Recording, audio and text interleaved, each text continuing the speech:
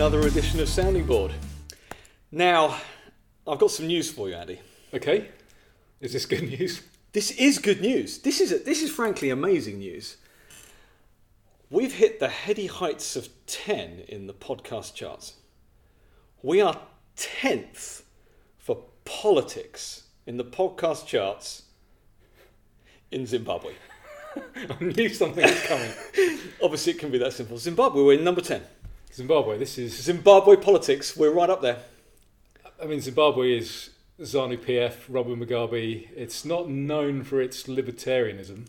It's also not known for its political podcasts, but apparently we're popular there. Well, I think we should celebrate it anyway. So, well, maybe we'll have a little drink later. I've got some mystery scotch. Okay, that sounds good. Well, congratulations anyway. To us. Thank you all, our listeners and viewers in Zimbabwe or wherever else you may be.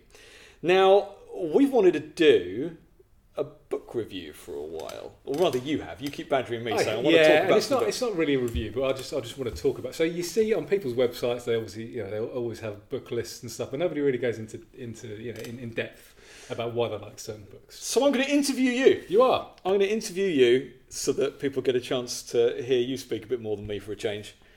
And you've brought some books with you. I have. So what's your first one? So my first book, this is Economics in One Lesson by Henry Hazlitt, and this is my favourite basic economics book. Now, well, in fact, it's probably my favourite economics book ever. Really? Okay. Yeah, it's amazing, and I've lent this to so many people. How long have you had this? Years. Is this one of the first economics books you've read? Yeah, I think it might have been, because it was recommended to me by several people, or just people just talk about Hazlitt as being like the best starting point for economics. And this is so you've had that 5-10 years? Yeah, probably over 5 years. Okay. Maybe not quite 10, because I wasn't really. I'm just thinking about your political journey and all that, and at what point you read this. So I was probably. I may have still been a Conservative voter. Yeah. So it may be kind of. It's helped you down the path. Yeah, I would say so. I think I read it after The Machinery of Freedom. Okay. In which case I think I'd probably dropped off a cliff by that stage. Yeah. But this book really helped me with my arguments. So there are lots of really good economics books out there. So there's Basic Economics by Thomas Sowell. It's fantastic, but it's a tome. Yes. And I haven't read the whole thing. It's one you've got to dip in and out of. This one you can read in a couple of evenings. Yes. I mean, so things like The Road to Serfdom is very good, but it's almost as impenetrable as Capital. It's really, really dense, right. Really, really hard to read. I mean, it's not as bad as Capital, because Capital is just utter gibberish, and you don't get anything from it. At least when you read Hayek, you can take something away from it. But this is a really, really easy read. It demonstrates in real world examples. It's fantastic. So I can't recommend this enough. In fact, I've read it a few times. When we've done podcasts on different things, this is the first book I pick up when I want to kind of get my arguments straight. And this was written. I think this was probably written. Yeah, when was it written? In the 40s, 1946. Oh wow! I didn't realise it was that old. Really old. Yeah. But it's still, and it's been updated a couple of times. Yeah. But everything still applies today. Okay. So this is if you want to pick up a book in economics, this is the one. Economics in One Lesson by Henry Hazlitt. It's only a few pounds. You read it in a couple of evenings. It's only a couple of 100 pages long. Really easy to read, and I'd recommend it to anybody. Okay. You got any quotes or anything from it? Do you want to read any passages from it, or is it not quite good enough for that? There's nothing. You're not covered in highlighter pen or anything like that. No. So it's all about. You have to read a whole chapter, kind of thing, to get. Yeah, it's also the one lesson that he teaches is to look at the whole picture, without wishing to spoil the book. It's all about looking at the whole picture. So he will talk about economists and politicians will only look at one thing at a time. So they'll have a policy that might, for example, divert funds or take taxes away from people to save a particular industry, and all the focus will be on that particular industry. What they can't do is they can't say, okay, well, all that tax that we've taken from everybody else, what would that have happened? What would happen to that money? The counterfactual. It wouldn't have just vanished into thin air. So people are getting taxed less. Perhaps they're spending less on food. They're spending less on clothing. It's all about looking at the big picture. And when you look at the big picture, you can come up with sensible economic policies, which are all quite libertarian as you might imagine. Well, and this was going to be my question: is there any statism at all in what he recommends? So he's quite clear in that he's not an anarchist. Yes. But so there are some things that he acknowledges the state isn't good at, but he thinks that nobody else can possibly do it. So things like the army, for example, he's perhaps the state isn't efficient at providing funds for an army, but he can't see any other way. So that's why he's a small state. He's a classical liberal. I mean, I have every sympathy for people who have a degree of patriotism, who have a love for their country, and who therefore feel it should be defended and that should be done, en masse. I think that's a very easy view to have, and I don't think it's a terrible one. So I think when people draw the line at things like a national defence, I have no problem with that. So what's next on your list? So that was my only economics book. I thought we'd go into stories or fiction. So the first one, I'm not sure if you can kind of see this on you screen. brought your Kindle. Yeah, because I don't have the actual book of this, but this is, and I wasn't sure which Orwell, but I've picked 1984. Okay. So I was toying with Animal Farm, but I think 1984 is more quotable, and there are certainly when you're comparing what's going on today, you won't say, that's what happened in Animal Farm, but you can absolutely say that's doublethink, that's crime-think, that's Ministry of Peace, that's down the memory hole. There are so many things from 1984 that have come true. That this is, and it's not. This isn't an easy read, and I don't mean it's long, complicated words. I mean that it's tough on the mind. It's depressing. It's full of despair. It's not that nice a read. It's not a nice book at all. And even Animal Farm, there are bits that are very, very sad. But this is properly depressing in parts, but it's amazing, and it's like an instruction manual for the left. The way that they try and erase everything, and cancel culture. Burning. Cancel culture is very 1984. Is it I'm gonna get this wrong. Is it the 2-minute hate or the 5-minute hate? Or 2 minute hate. 2-minute hate. Yeah, we're almost close to that again, aren't we? At the moment. Yeah. So when did you first read that?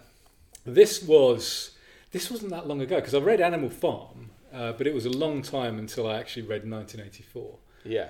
So this was within the last 10 years as well. Okay. This is only a few years ago.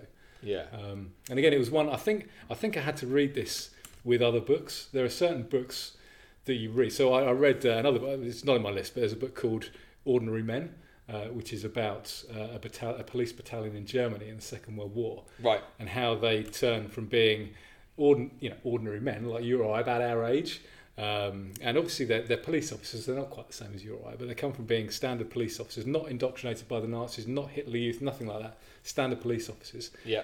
And then they kind of get towards like the end of the war, and there are like 3 different subsections of these men. So they're the best of the bunch. Just do nothing. Don't prevent anything bad happening. They just kind of stand out of the way.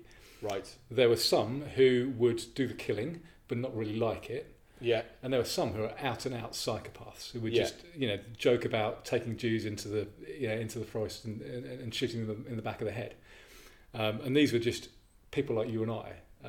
That wasn't an easy read either. So I had to read like a couple of chapters and then read something nice afterwards before I went to bed.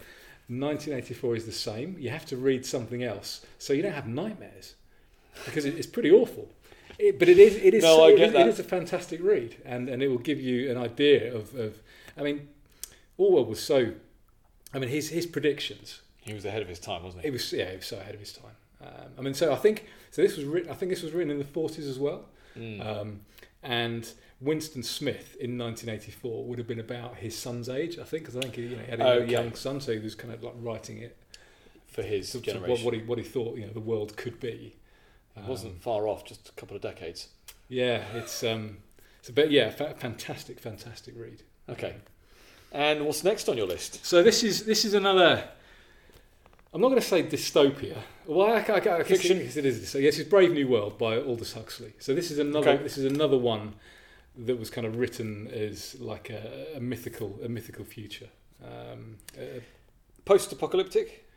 No, not really post-apocalyptic. Just dystopian. But this is just this. So this is there's a world where again it's highly authoritarian. Everything is based on consumption. So you use stuff, you break it. You properly wear it out deliberately so that somebody else can make a new one, and you just go through that cycle again and again and again. So you never mend anything. You kind of. So it's a trope on materialism in that respect. Yeah, I would say so. Okay. But highly authoritarian. You're not really allowed to own anything, including like your wife, for example. People don't marry. They're encouraged to. It's a bit. And the goods you're talking about wearing out, do you own them? Do you own anything? Yeah, but everything lasts for such little time, and everyone is assigned things to do. So you are planned economy. Yes. This is planned economy taken to 11. Is that the reason why nothing lasts? Because quality's gone down. No, it doesn't. It doesn't say that. But this kind of assumes that they're good at stuff. They're still kind of good at making stuff, but they've kind of engineered an economy to keep everyone. It's all about keeping everyone in work all at once. It's GDP. This is the managed economy. Yeah, but it's about activity. Yes. Not what it creates. So it's just the act of doing something. It's in that respect, it's Keynes with his ditch diggers and his ditch filler-inners. Yeah, and you've got different classes here as well. So you've got certain classes of people. Right. You've got and I don't know if I can find some of the names that they give. Of the classes. Yeah, so you've got like harmless morons and I think I've just made that up. But there are the kind of different names for these kind of classes, ranging from like imbecile to the highly intelligent. Depending on what you are, you have different privileges. So it's intelligence based. Of course, yeah, absolutely. Well, you say, of course, I haven't read this book. Ah, you haven't read it? Okay, yeah. So yes, it is. But it's a great read. And so there's a bit in it where the protagonist kind of goes away from this kind of they class it as a utopia at the time, right? And kind of goes to see what life is like outside. I don't agree with that bit because life is awful outside as well. It's basically like cavemen. I see. Right. So this does have all the hallmarks of kind of post-apocalypse type thing then, where you've got this created community. It's a bit like, so do you remember Demolition Man? Yes. Where you've got like the kind of under the ground where people are free, but they're eating rat burgers and life is awful.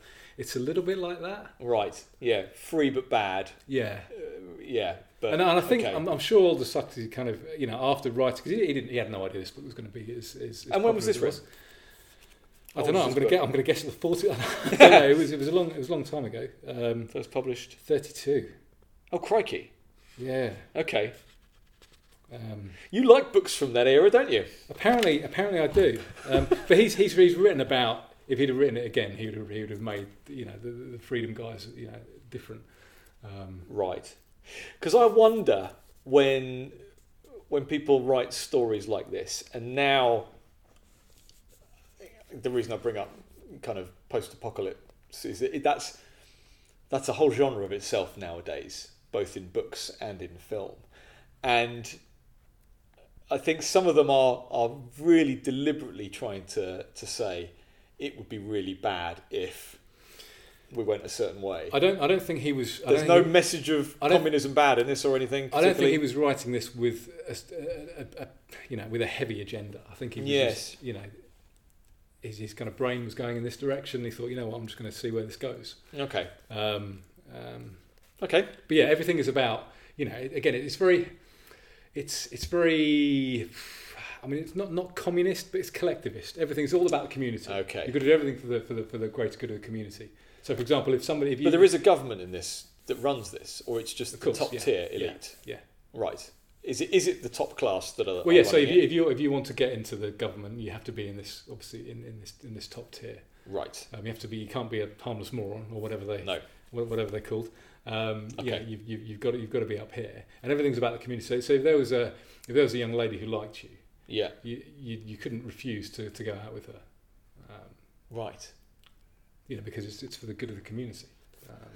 and you've just got to do your job, and you've got to produce stuff, and you've got to use stuff. You've got to use stuff, and you've got to use it to the point where it breaks, because then you're keeping somebody else in a job. I do love that idea. It's a great book. It's a really great book. So that's Brave New World? Brave New World, right. Classic. This is the third kind of dystopian novel, Fahrenheit 451 by Ray Bradbury. This is a really, really short, easy book to read. It is very short, isn't it? Yeah. This is the 50th anniversary edition as well. So this was written a long time ago. When was this? This would have been in the 50s. Slightly older. Yeah. Oh, slightly younger. Sorry. So I've seen Venn diagrams where people have drawn like kind of 3 circles. There's 1984, Brave New World, Fahrenheit 451, and the bit where they converge in the middle, it's like You Are Here. Right. So this is another one of those. This is all about, so Fahrenheit 451, that's the temperature in which paper burns, or paper will just kind of ignite. Yes. So this is all about book burning. Yeah. And it's all about a fireman, but a fireman is not what a fireman is today. So in this kind of dystopian future. When's it set? I'm not sure it says. I'm not sure it says when it's set. I mean, you've got to kind of say that it's in the future, but I'm not sure it says when. Is it a not too distant future? Yeah. Yeah, I think so. But basically, everything is indestructible now, or in this timeline. Everything is so. Everything in your house, for example, is basically indestructible, made of metal or whatever. Yeah. But if they catch you with any books, and the reason for that is if they catch you with any books, because they don't want anybody to read at all, if they catch you with any books, they'll send the fireman around. And the fireman will go around with their kind of blasters and just blast your entire house, which will get rid of all... To try and make sure they get rid of books. Get rid of all the books. But leave everything else. So that's what a fireman does. Right. And this fireman is, after he's been a fireman for years, he meets a young girl, Clarissa, and she's a proper free thinker. Again, she's only like a 14-year-old girl, but she keeps challenging him. Like he sees her on his walks home, and she's asking him these awkward questions because she's just this free thinker.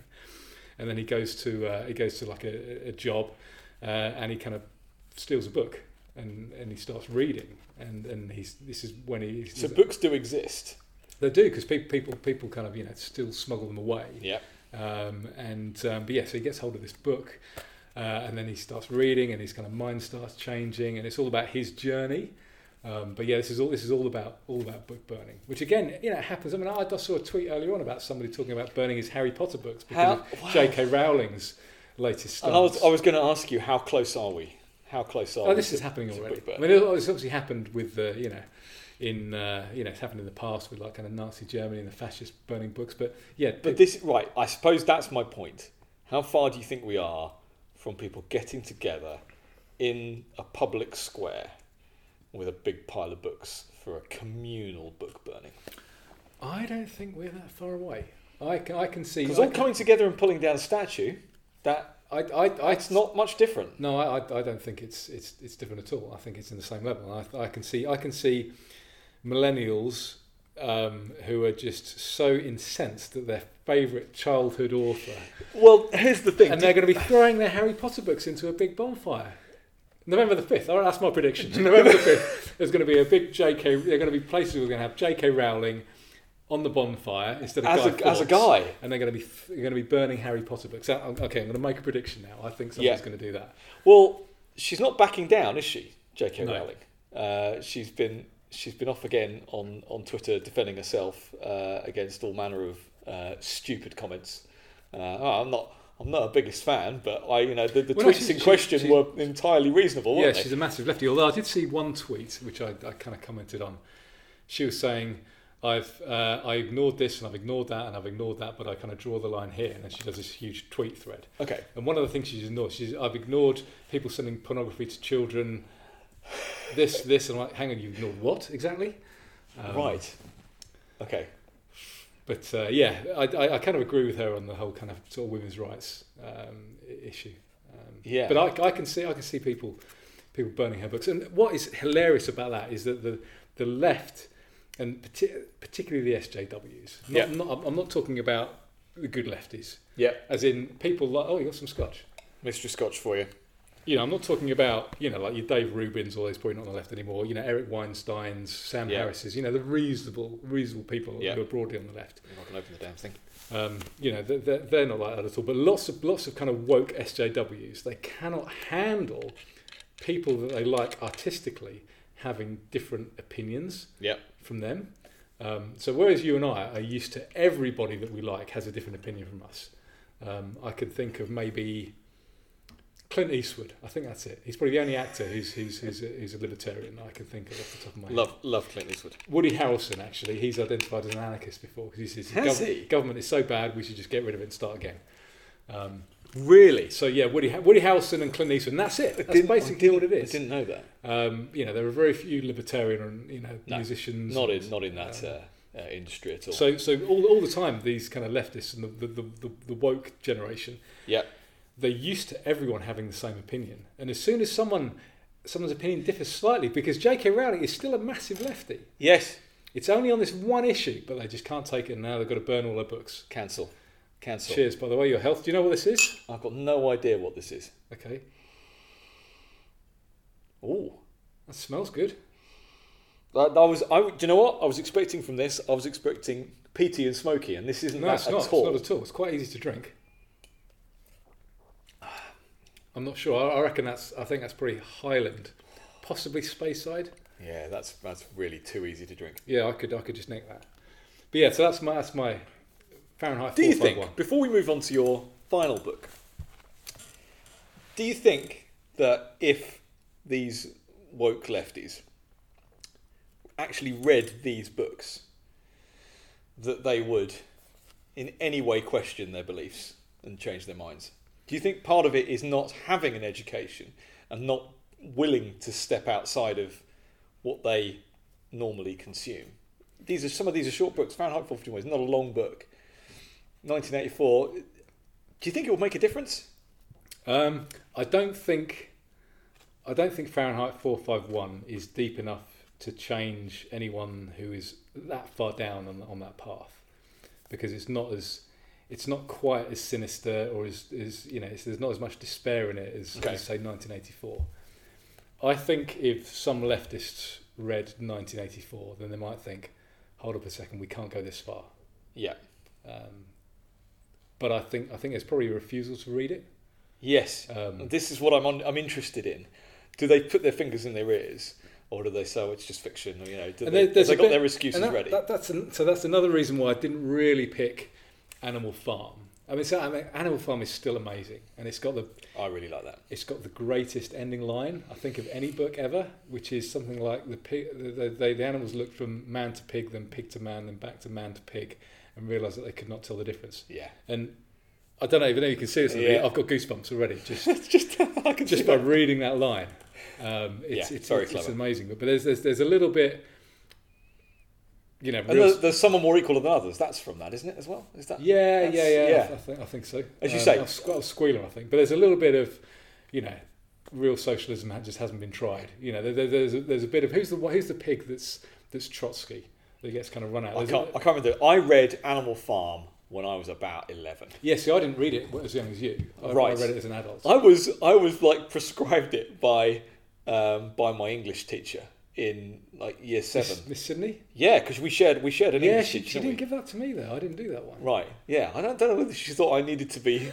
So I've never worried about you. No, exactly. I've never been collectivist in my life, but I read this and absolutely loved it. I remember. In fact, I read out. I remember in class, I read out that final scene. Wow. Yeah, I loved it. See, I didn't. Even though I was an adult, I didn't know, and I didn't realise either that it was about the Russian Revolution at the time. I just read it. No, I didn't either. But that's forgivable as a child. Yeah, I should have probably known by the time I read it as an adult. But I just thought it was this great story. Yeah.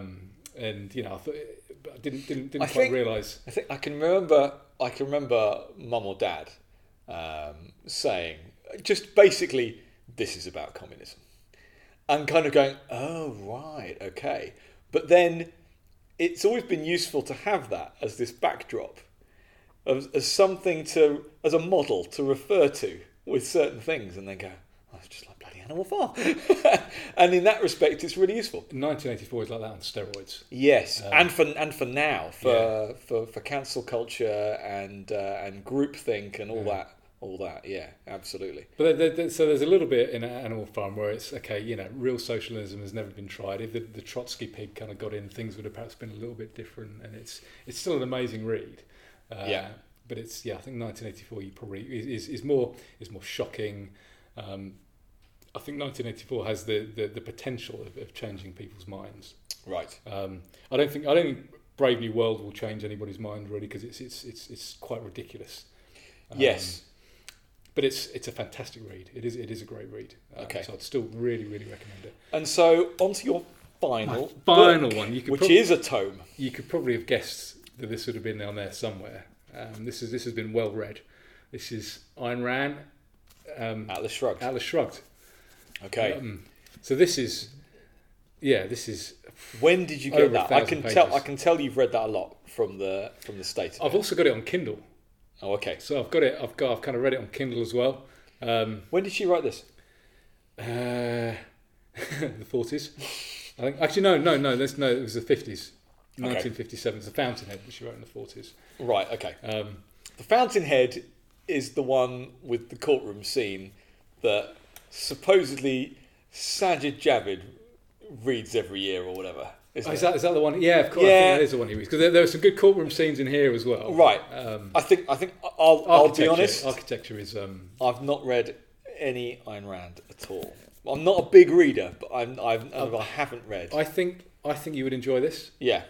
So this gets a lot of stick, and I don't just mean stick from left wingers who just refuse to understand it. Yeah. But it gets stick from.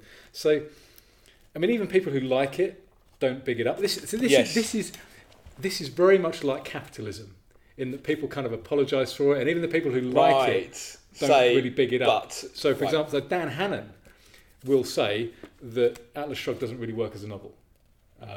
I've heard him say that on a number of occasions. Right. And he's described it as it's good to give examples of things, but it's not, doesn't yeah, and he's described it as like a bunch of speeches knitted together and stuff like that. What do you think? I think it's a great story. It's a fantastic story. And because of Dan Hannan, I didn't read this at first, because I remember thinking this is 1,100 pages long. I'm not just going to read it if it's not going to be an enjoyable read. I just kept putting it off. And I spoke to a libertarian friend of mine who sadly passed away actually a few years ago. But she, her and a boyfriend were both kind of raving. She described raving libertarian, and he was like an anarcho-capitalist.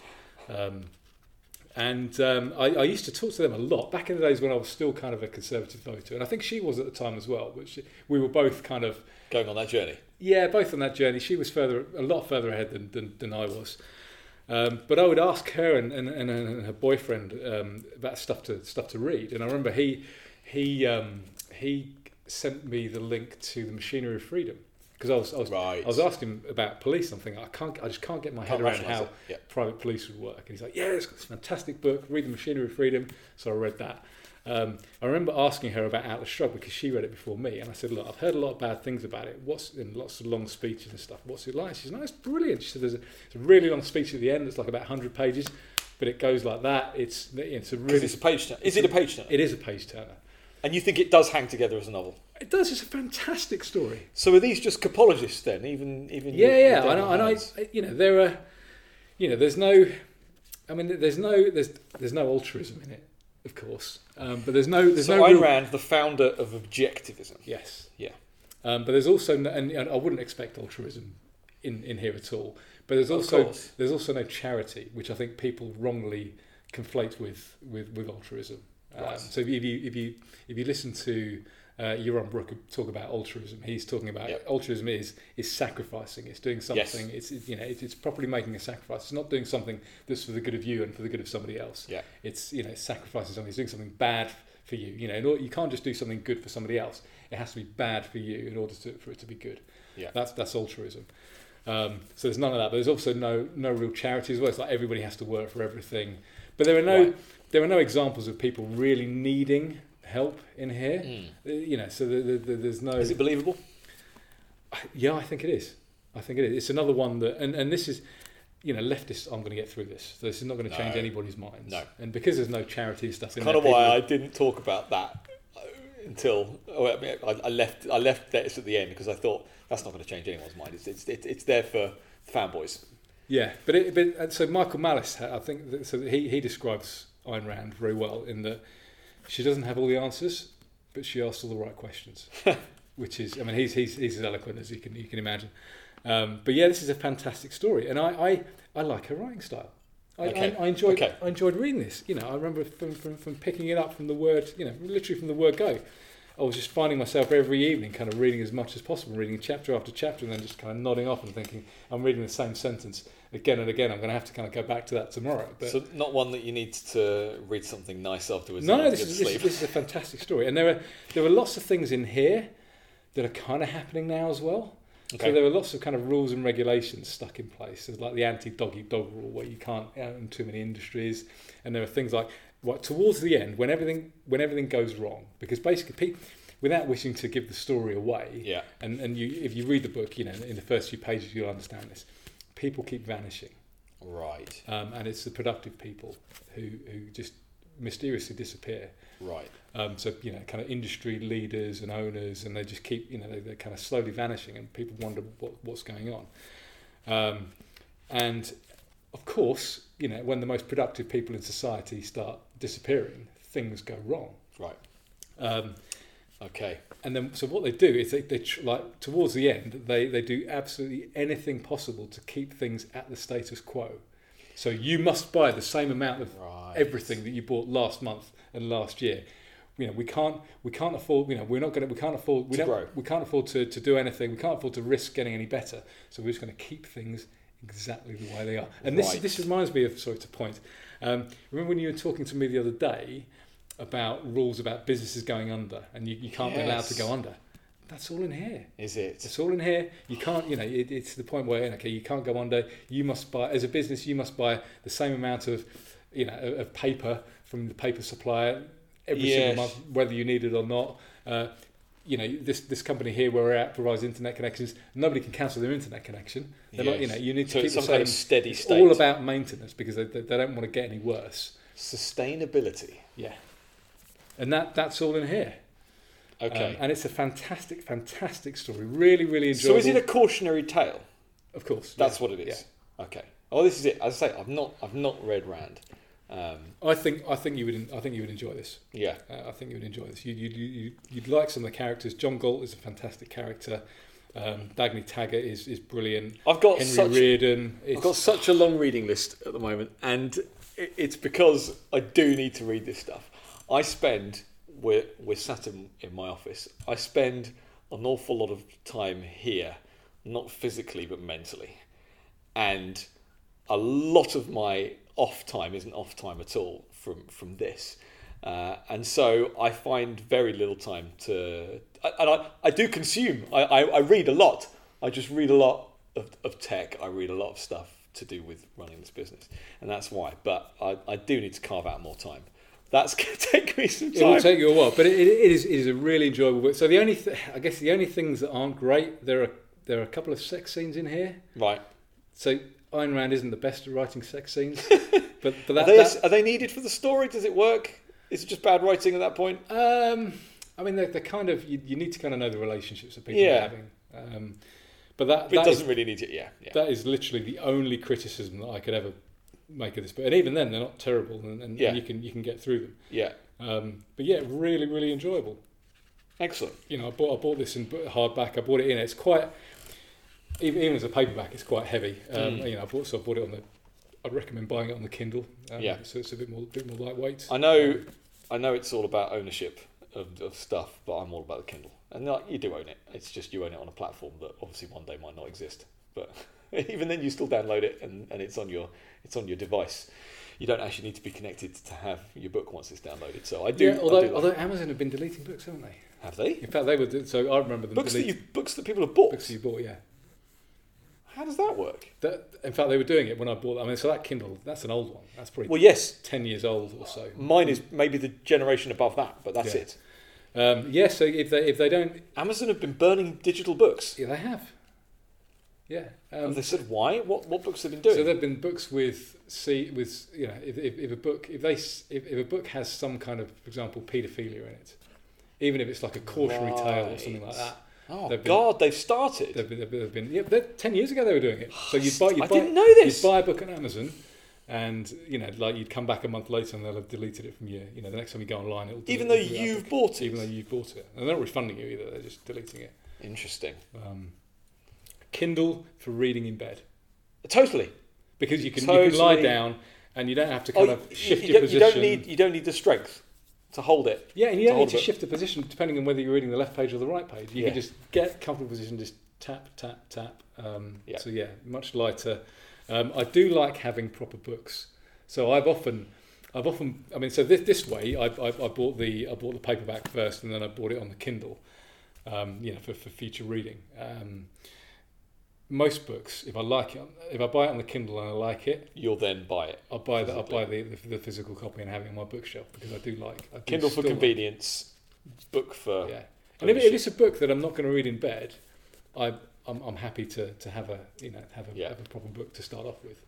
But if I'm reading it in bed, Kindle all the way. I didn't realise that about Amazon. I mean, what's next? Films as well. What else are we going to buy? That's and currently it's paedophilia, but what will it be? Will it be say Amazon? Suddenly become woke, and will they be deleting Dave Rubin's "Don't Burn This Book"? It's a very clever name. Yeah. Interesting. Okay. Well, so that's my 5. I mean, obviously, I could go on and I could talk about 100 books, but 5 books that people should read. Well, thank you very much for sharing your 5 books. You're welcome. Hopefully, some of our listeners and viewers at Sounding Board will either already have read them. I'm sure some. You've hit some good ones there with 1984 and stuff like that. I certainly wasn't aware of. What was the other dystopian one? Fahrenheit 451. No. Brave New World. Brave New World. Wasn't aware of that one. There you go. Thank you very much. Give it a read. Thank you very much. Yeah. No, I'll give this one a read because I need to get back into fiction, even though there might be some elements of this that are a bit more like now. Thank you very much. Maybe another time I'll bring some books that I have read that I can talk to you about as well. But Asterix, Tintin. Yeah, basically, some tech articles. But I'm sure you're going to do this again as well and bring some other books. Yeah, for sure. And we'll do this again. Thanks very much for listening to Sounding Board and watching us. If you're on YouTube, please share us, rate us, review us, and we'll see you again next time.